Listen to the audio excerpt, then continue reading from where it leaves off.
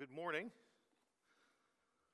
I guess I am not going to hear any responses. It's been a while since I've preached before you all, and this is the first time in a long time that I've been preaching to a camera, or a series of cameras as it may be.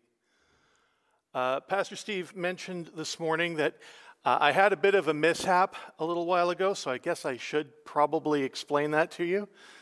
About 5 weeks ago, I was going home for lunch to clear my driveway, to just make sure that I could park my car that night after another amount of snow had fallen. And I was just walking back to my car, and my leg flew out from under me based on some ice, and my other leg, well, it took all my weight, and now my knee is not working very well. At least now it's holding up some of my weight, so I'm able to stand. It's a good thing. Thank you, everyone, for praying for me in this time. And I want to thank those of you who've helped me out in a lot of different ways as I was even more set in my house inside, which is kind of a strange thing because I actually kind of enjoy being alone in my house.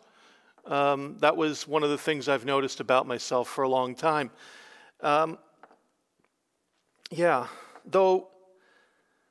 Though I think this was more than I wanted. More time alone than I wanted, more time away from people than I wanted, more time alone, more time isolated. And I think many of you know what that feels like. It's been now 6 weeks since we were locked down here in St. John's. There's things now moving a little bit better. You can get out of your house, you can go places. But it's still been a while. And I think it can be kind of depressing, especially for people like myself. I come from a long line of pessimists, or as we like to call ourselves, realists. People who see the world constantly as glasses half empty. Everything a little bit dark. Because hey, the world is pretty hard. Things are difficult. Things don't always go well. And so as a result, I tend to see things as negative. And I call that reality, and that's why I call myself a realist. I say that things are bad, and that's reality. And so being a realist, I focus on reality. And the problem that I face in that is the text of Scripture for today, which is Joel chapter 2, verses 28 to 32. If you have a Bible there, wherever you are, it'd be good to open it and to look at this. You may recognize the text from some other places. And it goes like this.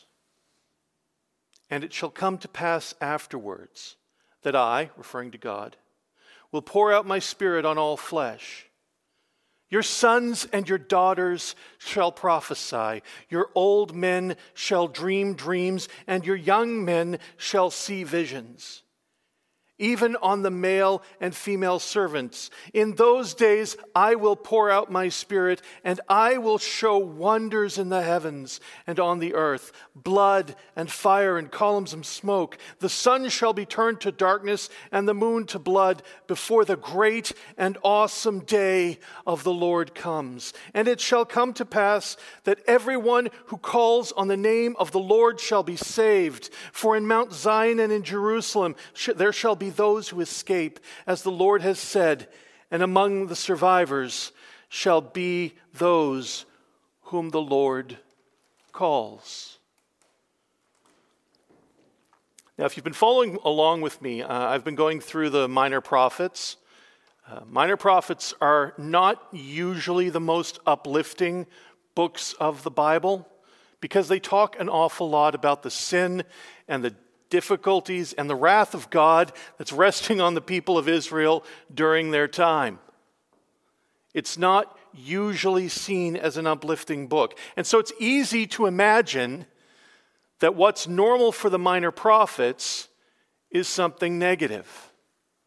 It's the wrath of God. It's the judgment of God on sin and on negativity and on all of the ways in which the people of Israel have turned away from God. They seem like pessimists, we think. Or maybe realists. But you see, that's the problem. We imagine that our experience, what we feel as normal, what we experience as normal, is reality. And this text that Joel uses and that Peter will use much later in Acts chapter 2 tells us the actual exact opposite. The last time I spoke before you, I told you that God is good. I explained how the text before this, verses 1 to 27 in chapter 2 of Joel, talks about the goodness of God and how God is good and merciful and just. And I think sometimes we don't actually have a problem with that as Christians, especially here in the West. Nobody has a problem with a good God.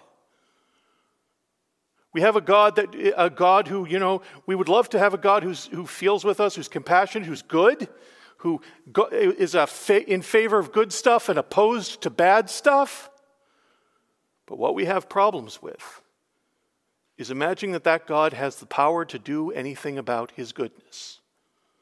That's why we have a problem with God's wrath. That's why we have a problem, oftentimes, with God generally. A friend of mine at the office is reading through a very terrible book right now called God Can't. And one of the things that it's talking about, it's just rehashing the same old position that I read many, many years ago in the 1960s. Well, I didn't read it in the 1960s. It was written in the 1960s. I'm not that old, goodness. But Rabbi Harold Kushner had this idea that why bad things happen to good people is because God doesn't have the power to stop it. That God has no ability over evil or over problems. That God doesn't reign over everything. He merely responds to stuff.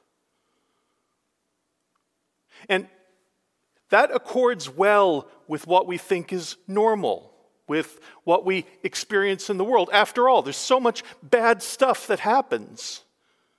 I mean, we talk about COVID. That's a bad thing. We get, I didn't do anything, I don't think, to deserve getting my knee knocked out from under me and have to stay at home for 5 weeks.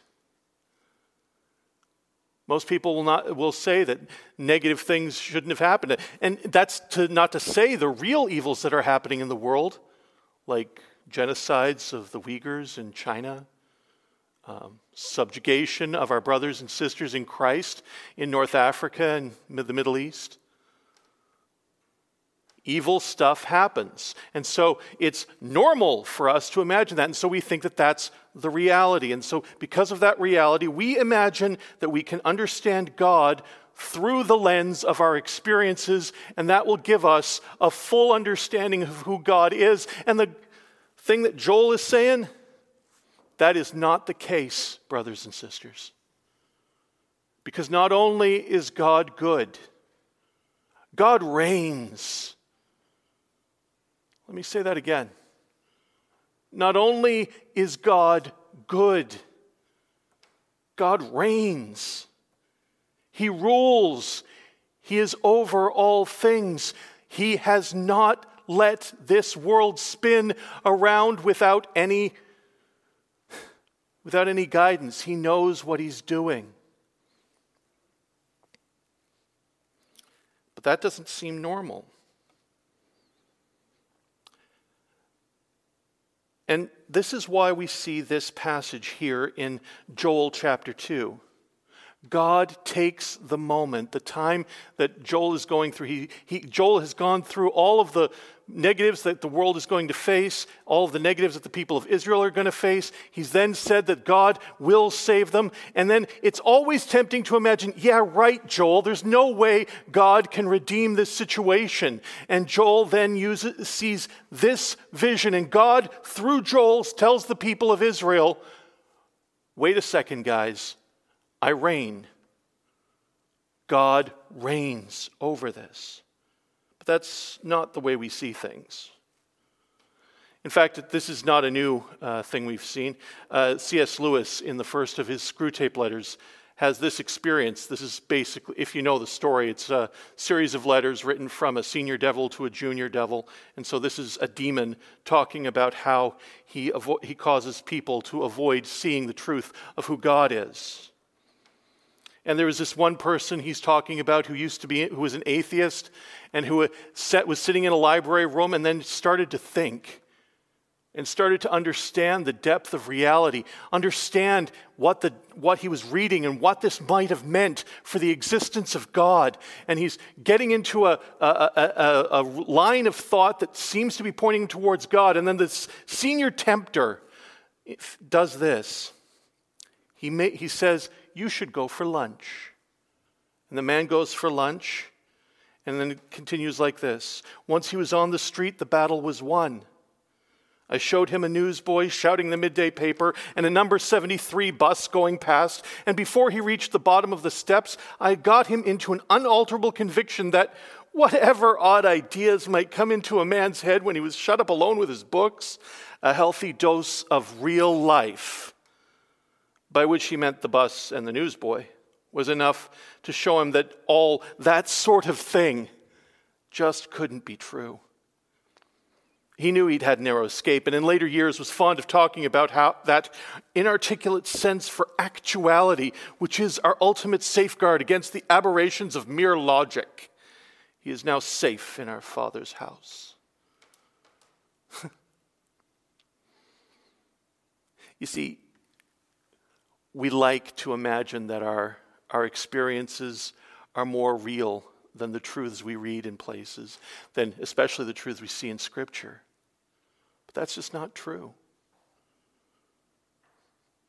We in our culture like to imagine that our experience will lead us to all truth. And yes, I can't question your experiences.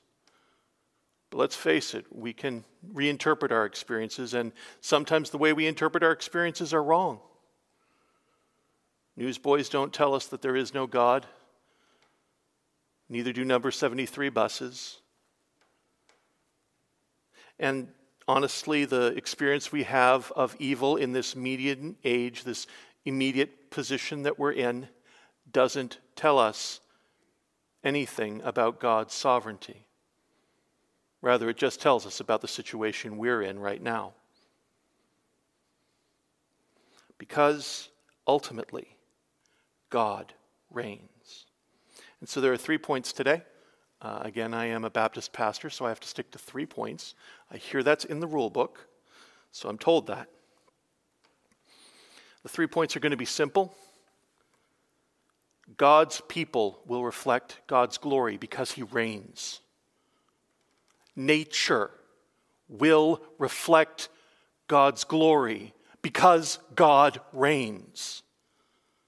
And finally, all who call on the name of the Lord will be saved because God reigns. And that's actually pretty directly from the text. Point 1 you can see here in Joel chapter 2 verses 28 and 29. "And it shall come to pass afterward that I will pour out my spirit on all flesh. Your sons and your daughters shall prophesy. Your old men shall dream dreams, and your young men shall see visions. Even on the male and female servants, in those days I will pour out my spirit." Now, we can get some really weird ideas about what that text says, not the least of which is because it's the text that Peter uses to start off his sermon in Acts chapter 2. We imagine that this is about miracles that we will be able to do, but grasp what's happening in the situation here. Grasp what Joel is telling the people of Israel.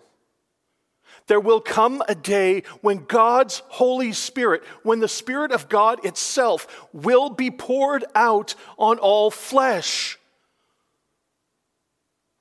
When you think that you have had the greatest experience of God that could ever happen, God is saying no. There will come a day when I will pour my Spirit out on all flesh, and people will see me. You will see visions. You will dream dreams. You will understand who I am, because my people will reflect my glory.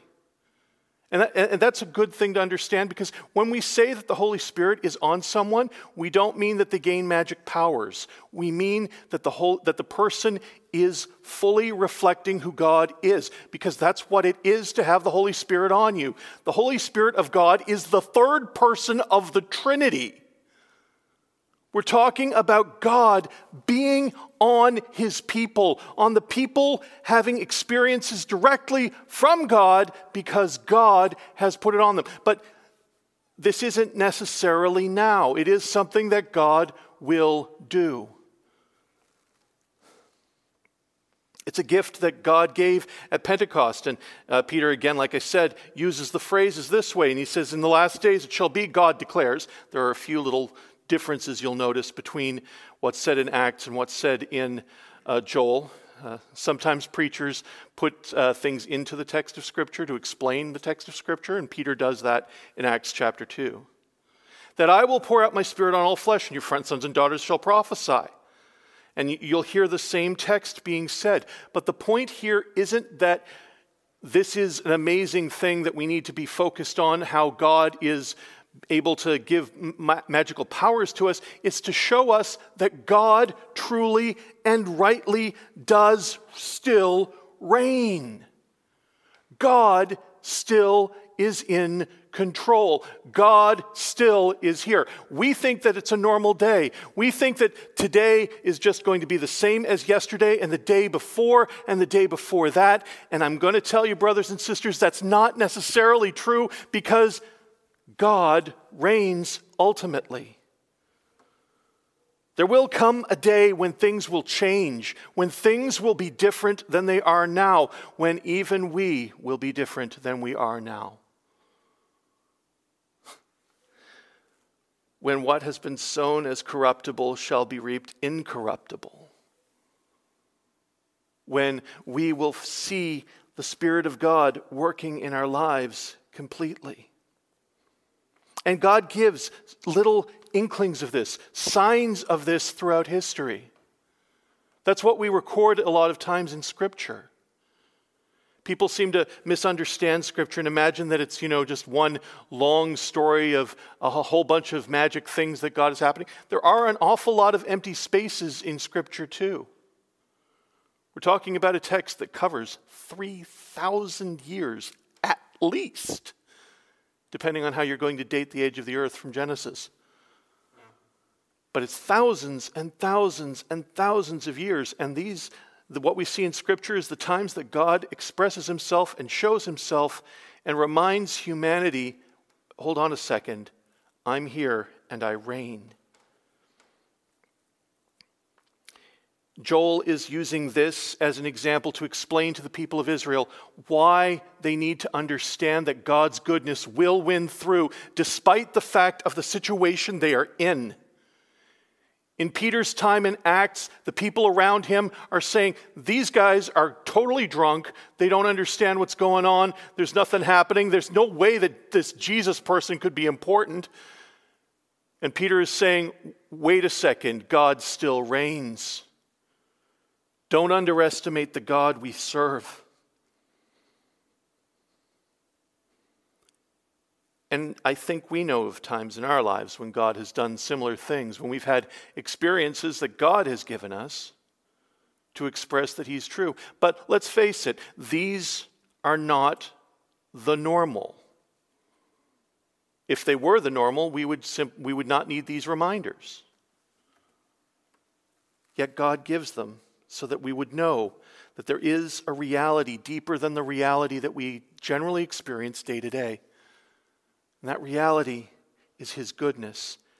And that goodness will mean that we as his people, by his Holy Spirit, will reflect his glory. Not because we're awesome, but because God reigns. God's reign is true in God's people, and that includes you and me. Not merely the Jews, either in Joel's time, Jesus' time, or even our time. The people, we'll get to this in a little bit when we get to the tail end of this passage in Joel, but just for a little bit of a spoiler alert here, being God's people doesn't just mean that the promises are for some overarching group of people and a nation like Israel. It means that it's for God's people individually. Your daughters and your sons, your old men, the people who will see visions and hear God speak. It's for everyone. It's for you individually. When God says that he will do good, that he will be good, that he will show himself as good, he will show himself as good in our lives. Not some nebulous organization, not necessarily just some institution known as the church, but the church, the people of God. If you are in Jesus Christ, you. The people of God will reflect God's glory because God reigns. But that's not all. God doesn't merely reign over people, and he doesn't merely reign over the people who choose to have faith in Jesus, if that's actually really a thing. God reigns over nature. And that's why nature will reflect God's glory. Look at verses 30 and 31. And I will show wonders in the heavens and on the earth, blood and fire and columns of smoke. The sun shall be turned to darkness and the moon to blood. Now, that sounds like a negative thing. It really does. It doesn't sound nice to have the sun turn to darkness and the moon to blood. Those are not positive images, usually, at least in our understanding. This sounds like the beginning of a horror movie in some cases. But it says here in Joel, before the great and awesome day of the Lord. Peter is a little bit more exact, and since Peter is also speaking under the inspiration of the Holy Spirit, we should probably understand this understanding. It says, the great and magnificent day of the Lord in Acts.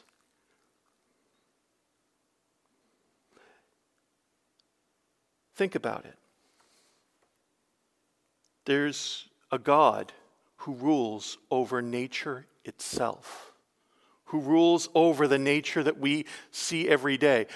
I was joking with some of the guys at the office this week. We have a guy who's from Australia or who lived in Australia for a long time, and we joked that why is Australian culture the way it is? Because Australia is trying to kill you. And that's actually true. But I would go further. It's one of the reasons why I like living in Newfoundland, Canada. We live on an ocean where we're never under any illusion as to how much the ocean loves us. The ocean is actually trying to kill us. You just go out onto the shores and watch as waves crash on the sides of things in weight and size and power that could destroy almost anything we could imagine. Nature is big and powerful and mighty, and it can do great things. And when tides are happening, it's because the moon is moving in certain ways. Because the reason we have the heats that we do and the winds that we do, and in Newfoundland, baby, do we get winds, is because of the sun. And what this text says is that God is yet sovereign over the sun and the moon. There is not, the old theological trope goes, there is not one maverick molecule in all of creation. The Word of God says that Jesus upholds the world by the word of his power. So just in case you don't grasp what that means, it means that the world exists because God determines that it will. He says day by day, be, and the world is. That may not always be the case because God reigns over nature. He reigns over his people and he reigns over nature. And this is something we've seen a bunch of times in Scripture. haven't we? What did that happen in the Gospels? You remember that time when Jesus is in a boat asleep, storm comes up, and these seasoned fishermen on the Lake of Galilee, they know what the Lake of Galilee can do. They know that the ocean can try to kill you. They know that the strength of winds and things. And they come to Jesus, they're terrified, and they tell him, Jesus, do you not care that we're perishing? And Jesus says, ye of little faith. And then he speaks to the wind and the waves, saying, silent, be still. And they are. And don't miss what the disciples say at that point. They don't say, wow, this is super awesome. Jesus can do amazing stuff. They ask, who then is this that the wind and the waves obey him? This is the God we serve. The God we serve reigns over nature itself.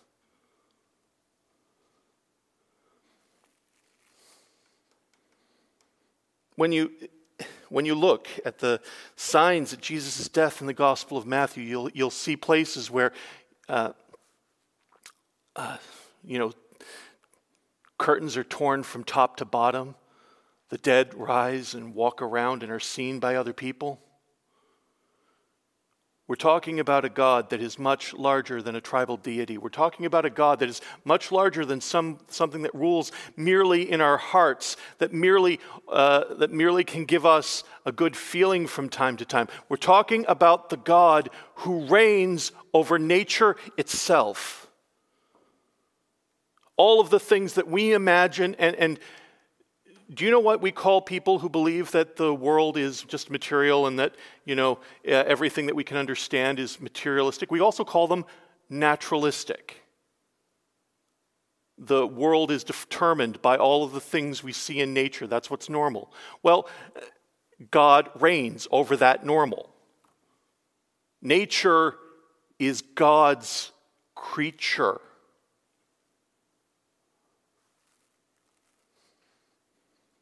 Friends, let us not underestimate the God we serve. Do you think that God cannot fulfill his promises? God doesn't merely reign over his people. He reigns over the place his people live, which is this universe. And that's important because there is verse 32 of Joel chapter 2. Because let's understand what the promise is. And it shall come to pass that everyone who calls on the name of the Lord shall be saved. And I'm sorry for reading that like William Shatner. But let's face it. We do need to think about this. We do need to understand this. The God that I'm talking about, the God who pours out his Spirit on all flesh, who can give us the understanding of who he is by placing his Spirit upon us, and which can lead us into all truth, as the word says. This God who can darken the sun, who can turn the moon to blood, and the sun and the moon pretty much determine most of the weather patterns we have on earth. God controls them both. He controls far more than that, if you look through Scripture, but we'll just stick with what Joel says for the moment. This is the God who promises that if anyone calls on the name of the Lord, they will be saved. Friends, this is not an impotent promise. When God says that he will be good to his people, he is not blowing smoke. He is not giving a hope upon hope that maybe someday I'll be able to show goodness to my people. He is stating a fact of reality. Remember, this is the God who he says something, it is. We humans sometimes talk back to God. We humans imagine that we can second guess God. Nature doesn't think that. Nature does what God says because he's God.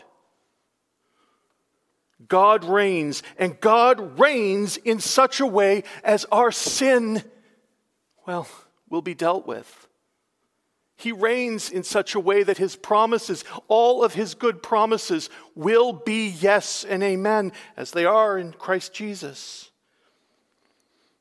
And this is the way that Joel is reasoning, and this is just the second half of verse 32. For in Mount Zion and in Jerusalem there shall be those who escape, as the Lord has said, and among the survivors shall be those whom the Lord calls.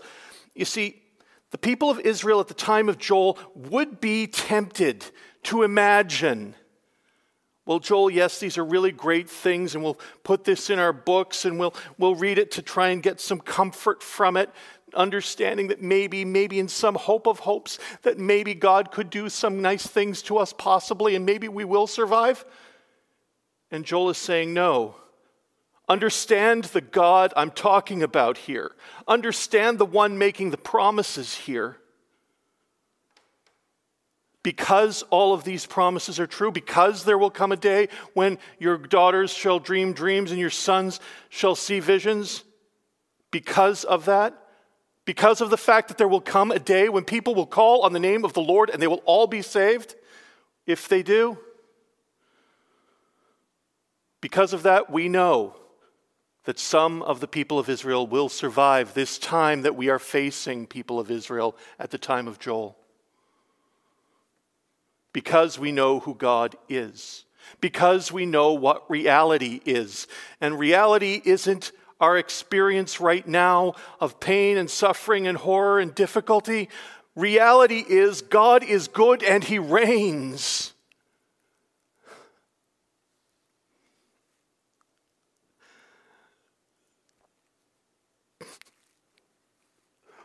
This isn't an empty hope.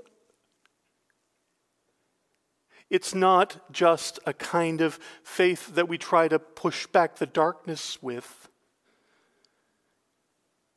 It's the understanding, rock-solid belief, understanding, knowledge that the darkness ain't got nothing on God. That the problems we face are minor compared to the power of God. That this light, momentary affliction is not worth comparing to the glory set next to Jesus Christ. The reality is, as the old hymn goes, this is my Father's world. If I'm in Christ, he is my Father, as his promises say, and this is his world. As the hymn that we sang this morning says, there will come a day when the clouds will be rolled back as a scroll, and Lord, haste that day, when my faith shall be sight, the clouds be rolled back as a scroll, the trump shall resound, and the Lord shall descend. Even so, it is well with my soul. Why? Because God is good and God reigns. We can trust God because God reigns. We know that his promises are true because God reigns. We know that his goodness is ultimate because God reigns. He is not impotent. He is not unable to deal with evil and sin. But those are high words. Those are big words. Those are great big concepts. What does this mean for us right now? A lot of things. Right now that we as believers, some of us are having things that God is telling us to do, sins that we need to wage war against, things we need to be saying to other people, things we need to be doing for other people, ways we need to be loving our neighbors. And we're scared because it's going to be difficult and we're going to have to face trials and problems because of it. And we don't know if God can work this out. God reigns. Obey him because he reigns. He's got this. Some of us are dealing with problems. We're facing difficulties that we have no control over. Nothing that we can do. And yet we're so tempted to then fall into despair and walk away from God. Trust Him. He reigns. He's good and He reigns. This is why we as brothers and sisters need to be preaching to ourselves, looking into the Word of God, praying, seeking Him. Because He's good and He reigns. And this is why we need to be a people who praise God. Praise God with everything that we are, everything that we say, everything that we do, and yes, even with the songs we sing today. Because God is good and God reigns. Brothers and sisters, God is good and He reigns. Blessed be the name of the Lord. Let's pray. Lord God, it is so very easy for us to not see You, to not hear You when You're speaking, and to imagine that because our normal everyday life doesn't always match what we expect. Lord God, it's easy for us to ignore You and think that You don't know, You don't understand, but You do. Lord God, let us take what You say in Joel. Let us understand it deeply. Let us trust You, obey You, seek after You, and preach to ourselves the truths that You are good and You reign. Praise You, Lord God. As we pray in Jesus' name.